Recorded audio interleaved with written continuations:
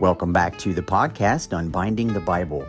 This is episode 182, Prepare a Place for You. And on the podcast this week, we are going to continue our little mini-series about heaven.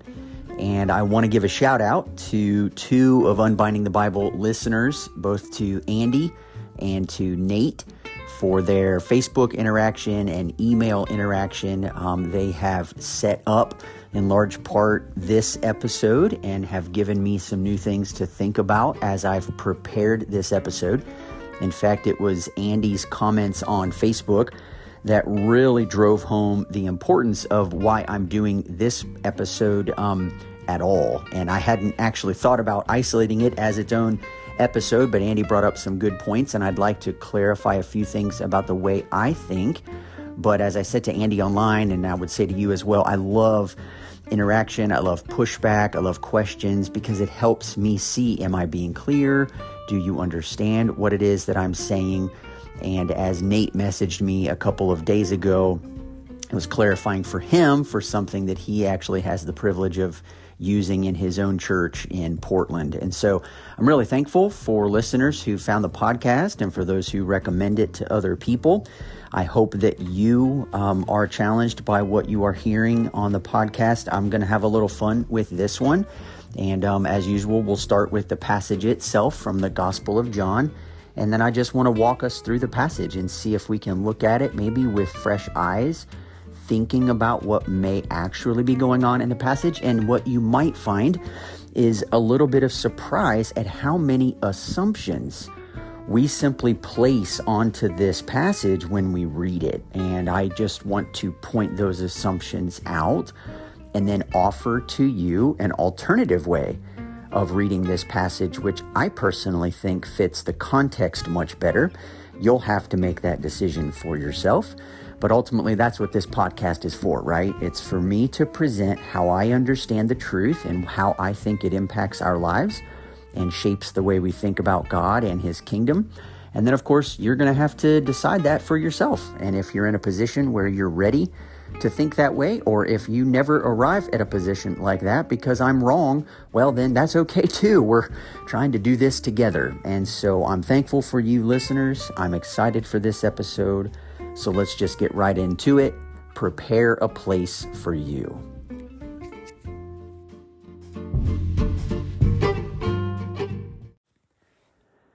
To begin this week's episode, allow me just to read the passage from John 14, where the title for this episode comes from, the Prepare a Place for You.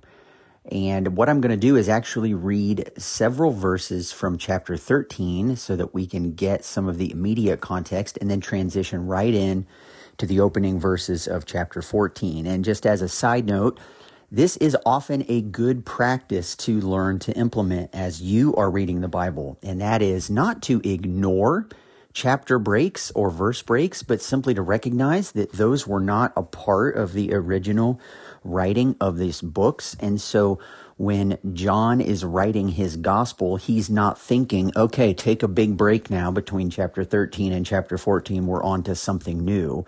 But rather, he's just writing a narrative. And so when we see these breaks, we oftentimes think, new chapter, kind of a new plot line is going to form. And then, maybe at some point in the future, those plot lines will intersect. That's not what's happening here. But rather, if we read verses or chapter 13 right into chapter 14, it will make a lot more sense. And so that's what I want to do for you here. I'm going to start in verse 31 of chapter 13, and then I'll go right into chapter 14. And we'll skip a few verses after verse 10, and then we'll pick it up again in verse 18. So here is what we read. When he had gone out, Jesus said, "Now is the Son of Man glorified, and God is glorified in him. If God is glorified in him, God will also glorify him in himself, and glorify him at once. Little children, yet a little while I am with you. You will seek me, and just as I said to the Jews, so now I also say to you, where I am going, you cannot come. A new commandment I give to you, that you love one another. Just as I have loved you, you also are to love one another.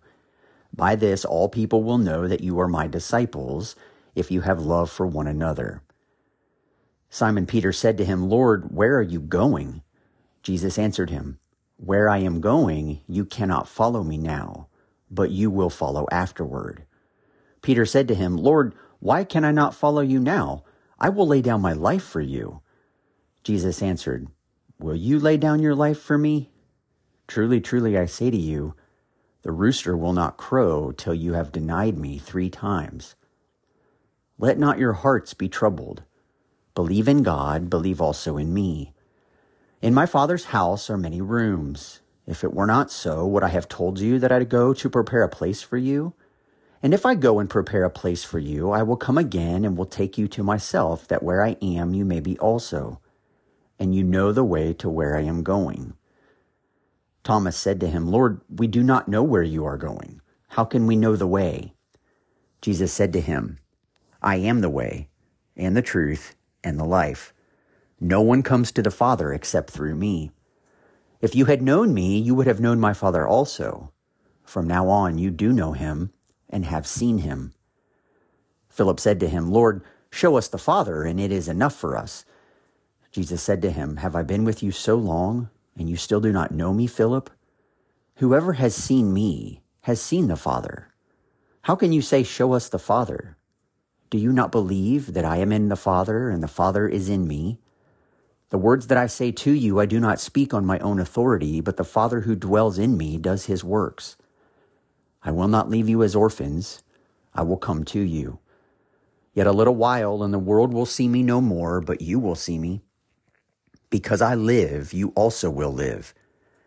In that day you will know that I am in my Father, and you in me, and I in you. Whoever has my commandments and keeps them, he it is who loves me. And he who loves me will be loved by my Father, and I will love him and manifest myself to him." Judas, not Iscariot, said to him, "Lord, how is it that you will manifest yourself to us and not to the world?" Jesus answered him, "If anyone loves me, he will keep my word, and my Father will love him, and we will come to him and make our home with him." Now, I know that was a lot to take in, and I'm glad that you are tracking with me. If you happen to pick up a Bible and follow along, maybe you recognize some things there, or you might have heard some things repeated. But what I want to do is I kind of want to dive into the beginning part of chapter 14, because as we talk about the theme of heaven, this is generally where the conversation surfaces. In fact, many funeral services will read the passage from John 14, 1-6, no doubt in the minds of some, at least, believing that their now deceased loved one is in heaven, and that is why this passage has been chosen to be read during the funeral. And I would like to talk a little bit about that as we go, and hopefully gain some clarification as we go.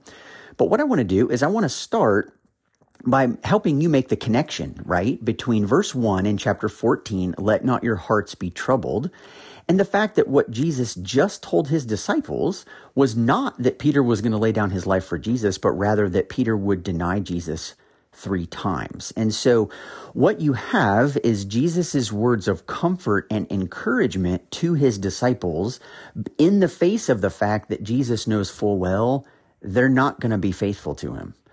In fact, that's a large portion of what I want to talk about today on the podcast, is as I compared the directional trajectory between the Tower of Babel, and that is man trying to get to God.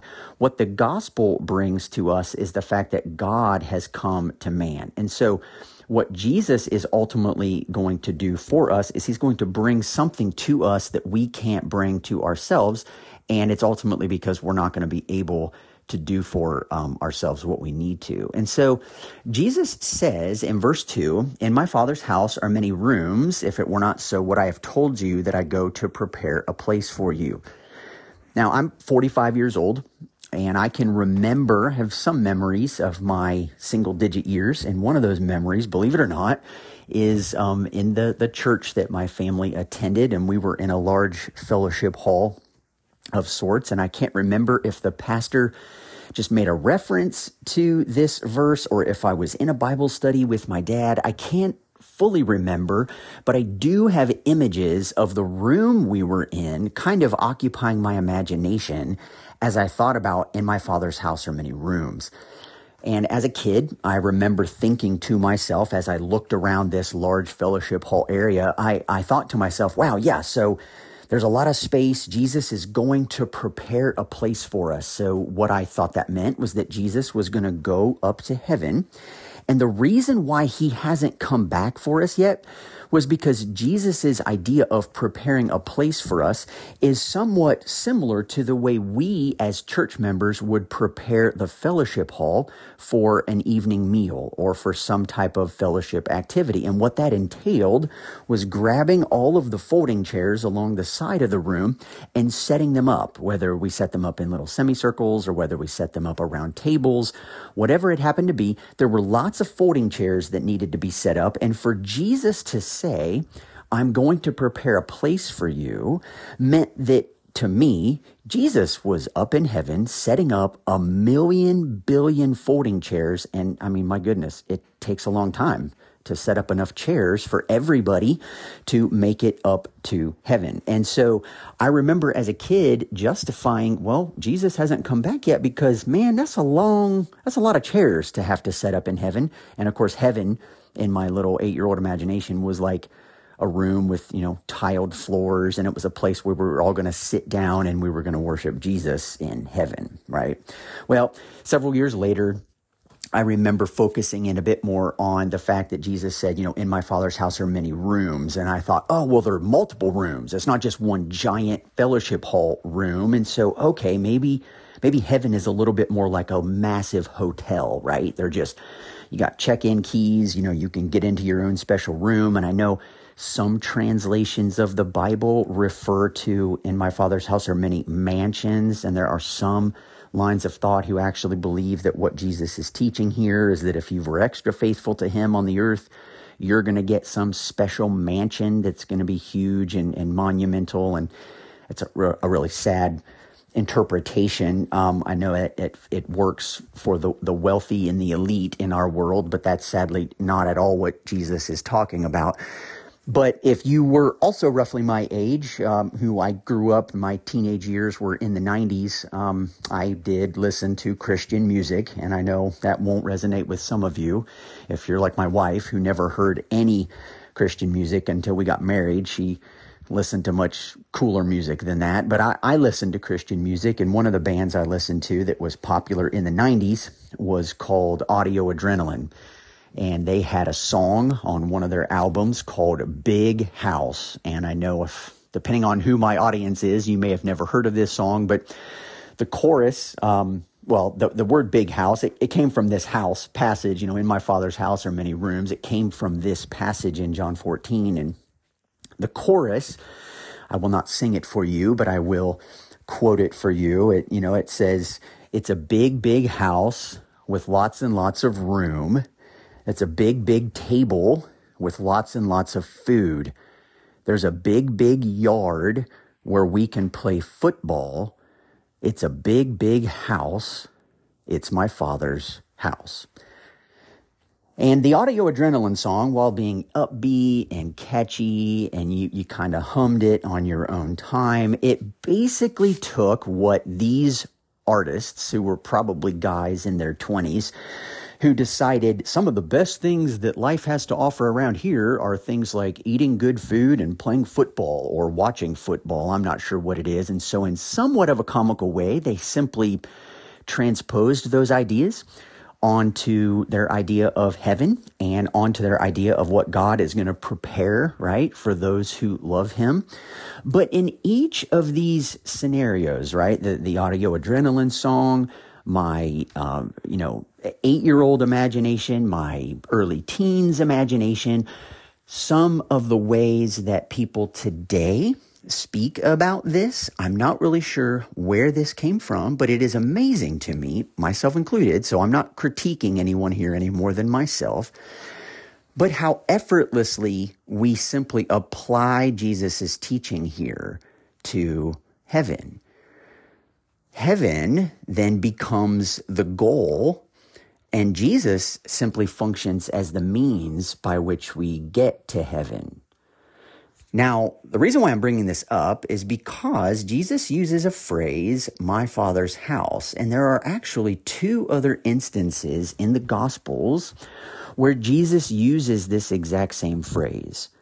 And I think as well as what I shared with you at the beginning, and that is that if we ignore the chapter breaks long enough to make sure we get the context, that's a really helpful clue in biblical interpretation. Another helpful clue is to read other places in the Bible where someone or even the same person is using a similar phrase and to find out what does that phrase mean in that other context. We can allow the Bible to help us interpret the Bible. That's also a good way of doing Bible study. And in Luke chapter 2, if you remember the story, Jesus is a boy and he goes to Jerusalem with his parents. And his parents and all of their family members and their large caravan leave the city and they leave Jesus. That is disheartening for any parent. I cannot even imagine. Jesus doesn't seem to be too fazed by it, although I'm sure most children would be. However, his parents panic. They realize after a day's journey that they left God back, in Jerusalem, and they panic, right? And we read in Luke chapter 2, when they did not find him, they returned to Jerusalem searching for him. And after 3 days, they found him in the temple, sitting among the teachers, listening to them and asking them questions. And all who heard him were amazed at his understanding and his answers. And when his parents saw them, they were astonished. And his mother said to him, "Son, why have you treated us so? Behold, your father and I have been searching for you in great distress." And he said to them, "Why were you looking for me? Did you not know that I must be in my Father's house?" Now, this passage in Luke tells us straight out that after 3 days, his parents found Jesus in the temple. And here's Jesus now having a conversation with his parents in the temple saying, "Did you not know that I must be in my Father's house?" So in Luke chapter 2, when Jesus uses the phrase, my Father's house, he's not talking about heaven. He's talking about the temple. Or here's a passage from the gospel we're looking at now. Here's a passage from John chapter 2. Many of you know this story as well. Making a whip of cords, he drove all the money changers out of the temple with the sheep and the oxen. And he poured out the coins of the money changers and overturned their tables. And he told those who sold the pigeons, "Take these things away. Do not make my Father's house a house of trade." Now again, Jesus is in the temple. He sees the chaos and the activity going on in the temple. He drives out the money changers. He drives out the animals. And he says, "Do not make my Father's house a house of trade." So twice in the Gospels, in two other instances, when Jesus uses the phrase, my Father's house, he is speaking about the temple. He is not speaking about heaven. Now, I know this gets tricky for us when we try to wrap our minds around it, particularly because of the passage that I read for us at the end of chapter 13.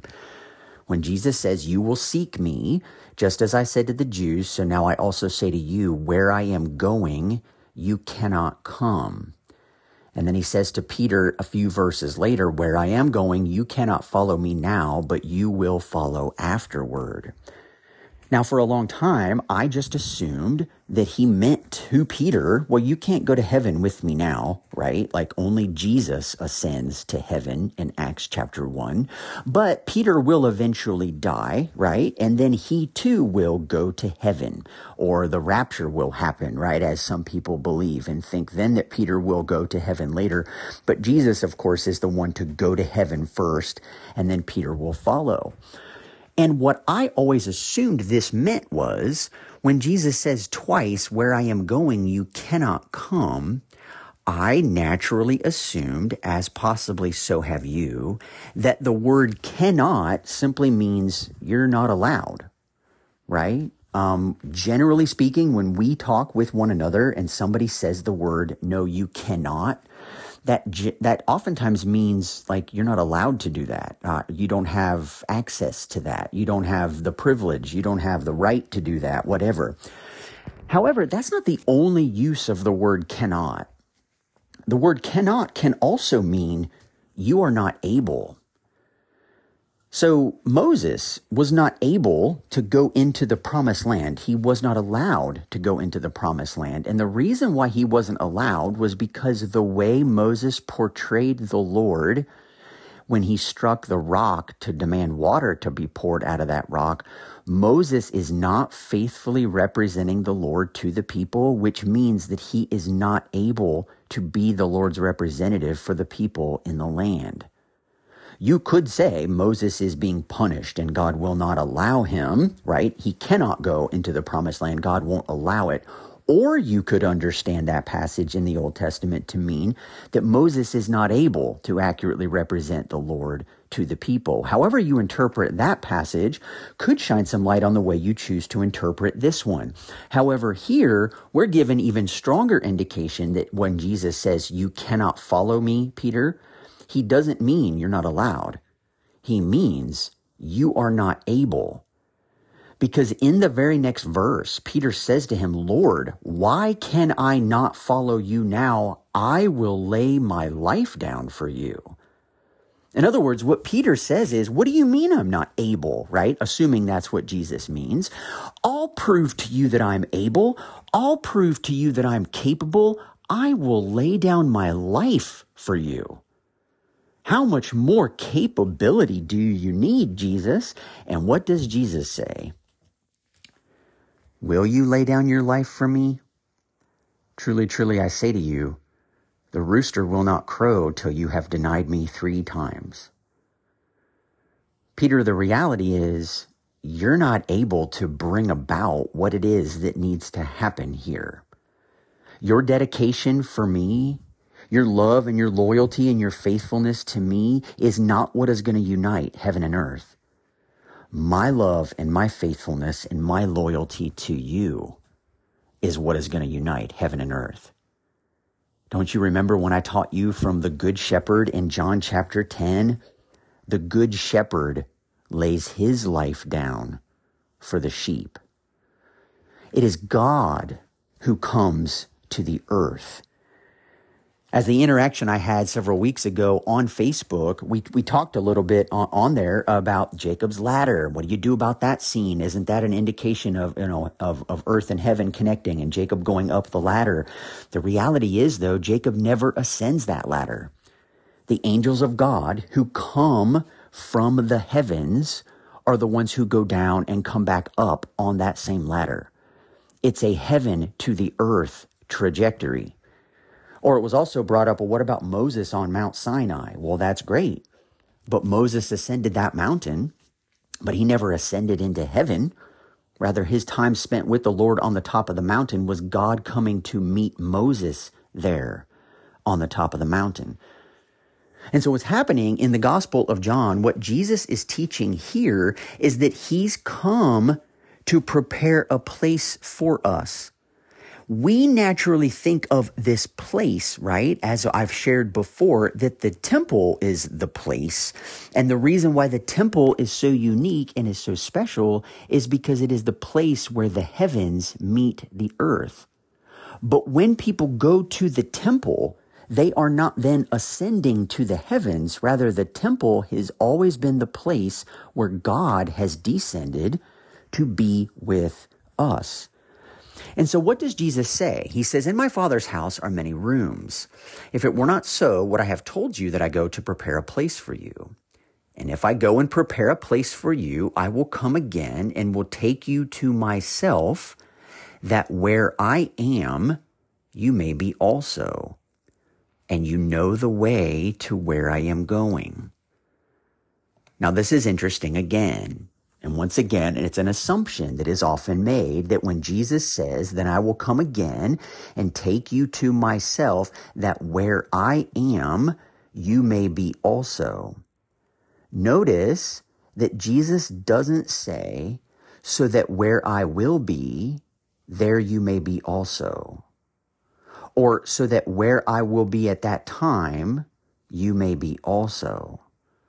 Jesus says that where I am, you may be also. He says it in the present tense. And so a good question for you to ask, which is a question I've posed before, but I would invite you to ask it with me, is where is Jesus while he's speaking about these things? Now you say, well, he's with his disciples, or he's in Israel, or whatever. And you could say that, but Jesus actually gives us the answer to that question. When he says that where I am, you may be also, Jesus says in verse 10, immediately after telling Philip, hey, if you have seen me, you have seen the Father, Jesus says, do you not believe that I am in the Father and the Father is in me? Now, here's what's really, really important to grasp. Jesus says that where I am, you may be also. And where is Jesus? He is in the Father. So what Jesus is saying is, I am going to prepare a place for you so that you may be in the Father in the same way that I am in the Father. Now, in order for this to happen, in order for Jesus to be able to share with us his reality as it is experienced in the heavens with us on the earth, he's going to have to, as we've already looked at in the podcast, unite the heavens with the earth. He's going to have to bring the two together and remove whatever barriers are in place from the heavens being united to the earth. Jesus is going to have to go somewhere. He's going to have to do something which is going to bring about a reunification of the heavens and the earth. And let me share with you, the place that Jesus is going to have to go to do that is not heaven. It's the cross. When Jesus says, I go to prepare a place for you, and tells Peter that he cannot follow him now, what Jesus is saying is, you cannot follow me to the way of the cross. And this is exactly what we see happen in the Gospels. Peter's fear of getting caught up in the arrest of Jesus, which he suspects is going to lead to beating, to crucifixion and to death itself, is the very thing that causes Peter to deny even knowing Jesus 3 separate times. What then does Jesus say? That where I am, you may be also, and you know the way to where I am going. Thomas said to him, Lord, we do not know where you are going. How can we know the way? And Jesus said to him, I am the way. You see, Jesus' life is a testimony that the presence of God, that the blessings of the heavens have come to the earth. The incarnation of Jesus, what that ultimately will entail, what that ultimately will involve, is the blessings of the heavens coming to the earth in the person of Jesus. And Jesus says to his own disciples, I am the way. If you had known me, you would have known my Father also. From now on, you do know him and have seen him. Philip said to him, this is verse 8 of John 14, show us the Father, and it is enough for us. And Jesus said to him, have I been with you so long, and you still do not know me, Philip? Whoever has seen me has seen the Father. How can you say, show us the Father? Now this is beautiful, because Jesus is now saying, if you have seen me, you have seen the Father, meaning when you look at me, you are seeing the revelation of God himself, whose very nature and character required him to come from the heavens to the earth in order to reconcile the world to himself.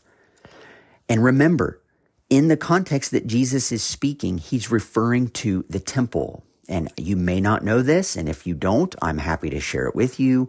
But in the temple, there is a curtain that is in the temple, and it was there to separate the holy place from the most holy place.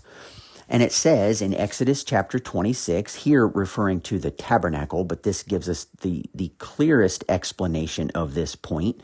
When Solomon constructs the temple, we're given just a flyby of some of the same features.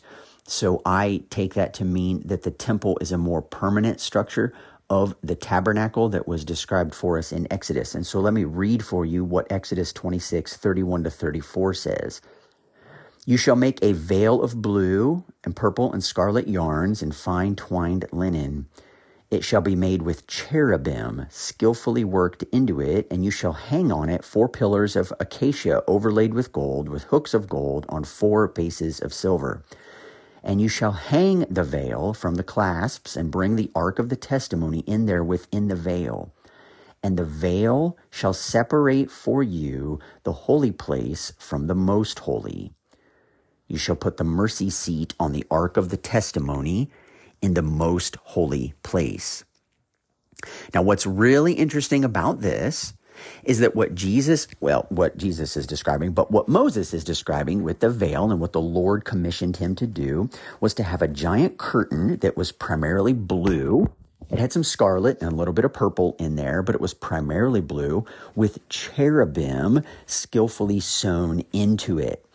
Now, cherubim are angelic creatures that dwell in the heavens.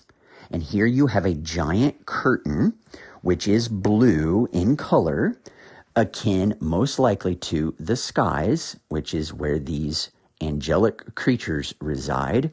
And this giant curtain separates the holy place from the most holy place. The most holy place was accessible only to the high priest and only one time per year because it was the center. It was the hub of the presence of God with the Ark of the Testimony and the cherubim and the wings that he would sit on the mercy seat of the ark, right?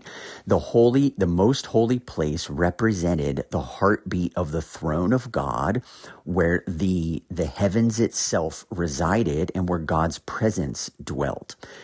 It was then separated by a giant curtain made of blue with angels in it, made to look like the skies. And then you had the holy place where the priests would do their activity of service in the temple. The lampstand was there, the bread, the showbread, the table of showbread, that sort of thing. And we've talked about the role of priests in the tabernacle several other times on the podcast. But if you just imagine that image, what that image is in the temple is literally a place where the heavens meet the earth. It is a place where the most holy place is separated by these blue skies from the dwelling place where the priests do their sacrificial work. And so what we know of when Jesus speaks about my Father's house, he's speaking about a temple. And what's real interesting to me is that in Matthew chapter 27, when Jesus goes to the cross, Peter has already denied him 3 times. He's run away in shame, just crushed over the reality of what he wasn't capable of doing on behalf of Jesus. And in Matthew 27, verses 50 and 51, we read this. Jesus cried out again with a loud voice and yielded up his spirit. And behold, the curtain of the temple was torn in 2 from top to bottom. Now, we've heard this phrase before. We've heard the curtain of the temple was torn in 2. And as I read this from Exodus, we know now that this curtain in the temple was representative of the skies. It was representative of the heavens. It was representative of the separational barrier between where God dwells, i.e. the most holy place, and where man can dwell and do his priestly work, and that is the holy place. At the beginning of Mark's gospel, we read, when Jesus came up out of the water at his baptism, immediately he saw the heavens being torn open and the Spirit descending on him like a dove. So here at the beginning of Mark's gospel, we have the heavens being torn open and the Spirit coming down and resting on Jesus. And in Matthew 27, at the end of the Gospels, we have the curtain of the temple being torn in 2 from top to bottom. Now, why am I bringing all of this up? I'm bringing all of it up because for Matthew to tell us that the curtain of the temple was torn in two from top to bottom meant that this barrier that separated the heavens from the earth has now been removed. That the death of Jesus on the cross has made access to the heavens available to everyone. But notice what else Matthew says. The curtain was torn in two from top to bottom. In other words, from the heavens to the earth. This was an act of God, something that only God could do, something that God chose to do.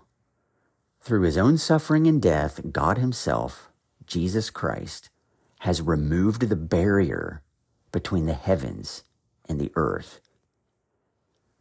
This is precisely why Paul exhorts the Ephesian Christians, comprised of both Jews and Gentiles, to recognize that Jesus, quote, himself is our peace, who has made us both one and has broken down in his flesh the dividing wall of hostility, by abolishing the law of commandments expressed in ordinances, that he might create in himself one new man in place of the two, so making peace, and might reconcile us both to God in one body through the cross, thereby killing the hostility. In Christ, the dividing wall between heaven and earth has been broken down, which is the single greatest dividing wall ever. And so Paul exhorts the Ephesians to live this way in every other area of their lives where dividing walls exist. In his context, between Jews and Gentiles. And to this, we could add other dividing walls, male and female, slave, free, black, white, rich, poor, educated, uneducated, young, old, healthy, unhealthy, muscular, weak, socially acceptable, socially awkward. Wherever dividing walls exist in Christ, they are torn down. So Jesus is here teaching his disciples. He is telling them, whoever has seen me has seen the Father. And then Jesus tells them, I will not leave you as orphans. I will come to you. How will Jesus come to us? He will come to us by his Spirit. And what does Jesus go on to say? A little while and the world will see me no more, but you will see me. Because I live, you also will live. In that day, you will know that I am in my Father, and you in me, and I in you. Now, this is tremendous because Jesus is now saying in John 14:20 exactly what he promised them in verse 3 of John 14, that where I am, you may be also. And where is Jesus? He is in his Father. What does Jesus say? In that day, in the day that I won't leave you as orphans, in the day that I will come to you in the presence of my Spirit, in that day, you will know that I am in my Father, and you in me, and I in you. Whoever has my commandments and keeps them, he it is who loves me. And he who loves me will be loved by my Father, and I will love him and manifest myself to him. Judas, not Iscariot, said to him, Lord, how is it that you will manifest yourself to us and not to the world? Jesus answered him, if anyone loves me, he will keep my word, and my Father will love him, and we will come to him and make our home with him. Now that's verse 23 of John chapter 14. In verse 2 of John 14, Jesus says, in my Father's house are many rooms. Again, a poor translation of rooms is mansions, right? Jesus is not talking about houses. What he is talking about are dwelling places. In my Father's house are many places for you to dwell. Well, guess what? The word in Greek that we translate rooms, which just means dwelling places, is used only one other time in the New Testament. And it's in the same chapter in verse 23. It says, if Jesus saying, if anyone loves me, he will keep my word, and my Father will love him, and we will come to him and make our home with him. That word translated home is the dwelling place that God will take up residence in his people. Now, I want you to just think about this in terms of what we've just been talking about. Many people, Christians included, assume that when Jesus says, "In my Father's house are many rooms," he is talking about heaven, and he's talking about taking people from heaven or from the earth and bringing them up to heaven. And this, sadly, over the course of time, begins to take on a life of its own, such that many Christians begin to think of the earth as a place from which we are going to escape. This ultimately is where some of the rapture teaching comes from. This, sadly, is a lot of where environmental people being kind of opposed to environmental procedures in this world, because Christians have bought into this idea that the world is a place we are going to leave and then go up to someplace better. That is not what the Bible teaches.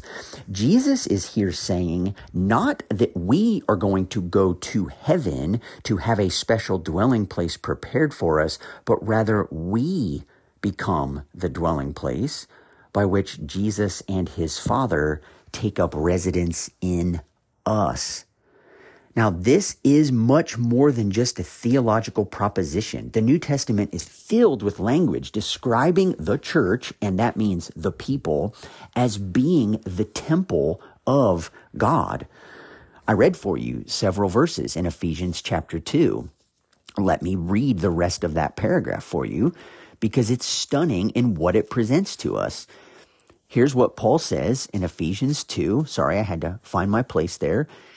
He says, "Jesus himself is our peace, who has made us both one and broken down in his flesh the dividing wall of hostility, reconciled us both to God in one body through the cross, thereby killing the hostility."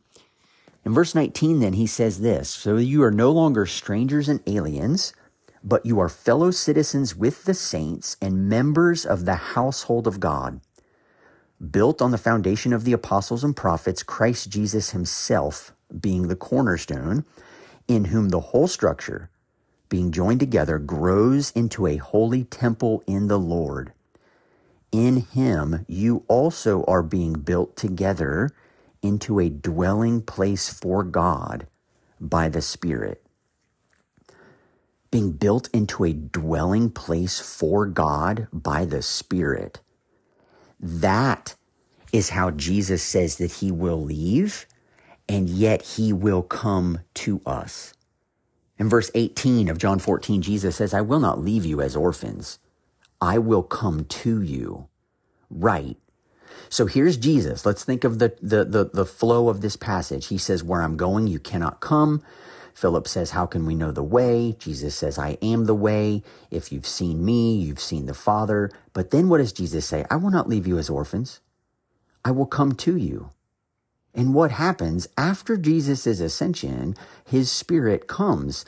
But his Spirit comes as a result of the work that Jesus did on the cross. Sometimes we speak about heaven as if there's nothing else for Jesus to do but to be our ticket to heaven. That's not true. Jesus is the centerpiece. Jesus isn't on the periphery, simply giving us access to the great heavenly place where we can have big tables with lots of food and where we can play football in the backyard. Jesus is here to reunite heaven and earth, and he's doing that on our behalf. Why? Because we are incapable of doing it for ourselves. There is nothing we can do. There is nothing the most courageous disciple of Jesus can do to unite the heavens with the earth. In fact, when Peter boldly declares that he will do just that, Jesus says, "No, actually, you're not going to lay your life down for me.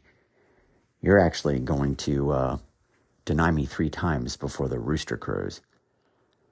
And Peter will have to come face to face with his own weakness, his own inability to bring about what he had so hoped and believed he could bring about, in order for Jesus to be the true good shepherd, who truly does lay his life down for the sheep, who truly does prepare a place for us by going to the cross to abolish the dividing wall that separates the heavens from the earth, and then commissions us as his believers, as his followers, to be among those who continually look for dividing walls to knock down so that we can constantly be his representatives on the earth. One last passage I want to bring to your attention, which I think is just beautiful, and it highlights once again what Jesus was doing on the cross. Jesus is the manifestation of the Father in the flesh. This is why he can say to Philip, if you've seen me, you've seen the Father. And where am I? I am in the Father. And where's the Father? The Father's in me. And where am I? I'm here with you. You're looking at me, which is you looking at the Father having come down to you. Why? Because you can't ascend to him. He comes down to us. This is the hope of the gospel. He brings the blessings of the heavens down to the earth. And God demonstrated, when he came as Jesus, he demonstrated for the entire world who it is that takes the initiative when it comes to reuniting man with God.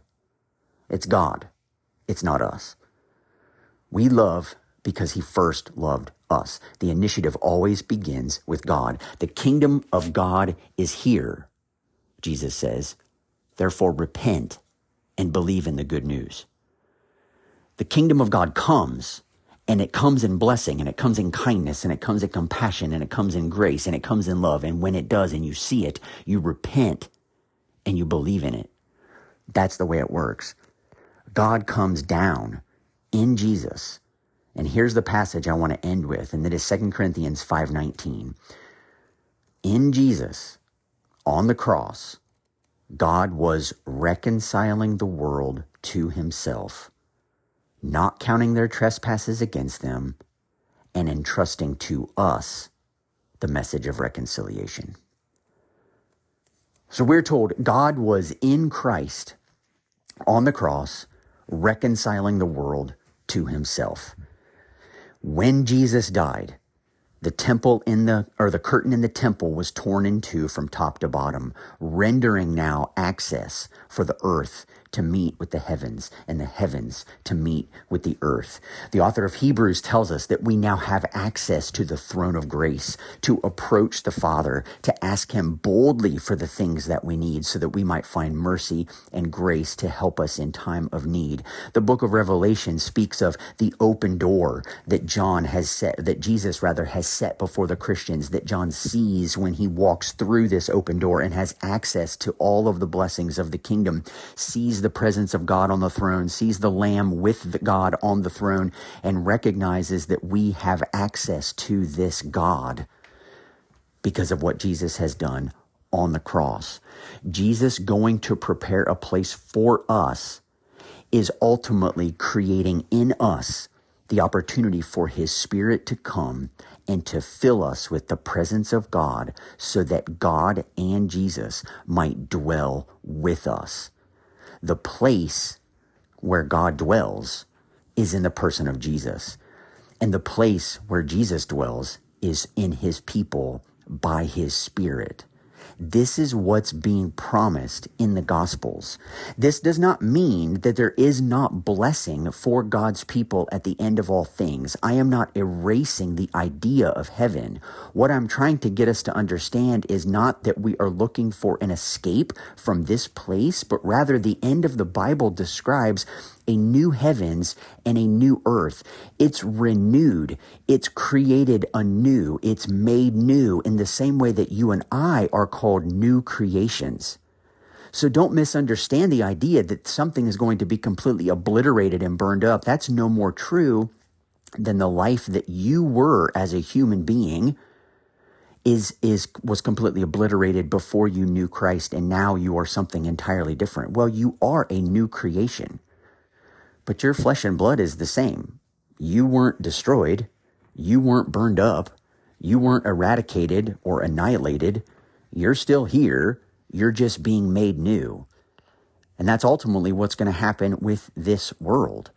But the point of it isn't that we would escape this broken, fallen place. The point, rather, is that God and his blessing and his presence would come to us and would remake this fallen world into something new and pure and worth living in.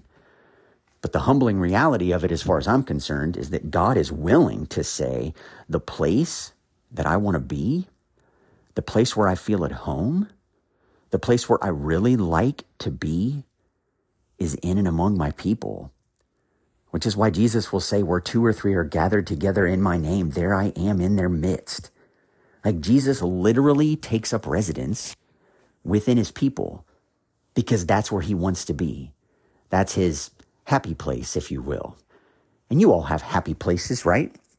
On a cold winter day like it is here, even in North Carolina, some people's happy place is with pajama pants on the couch under a blanket watching a movie, or sipping a cup of hot coffee, or sitting on their couch or on their back porch in the springtime with a glass of wine. Like, we all have places that are unique to us, that mean something to us.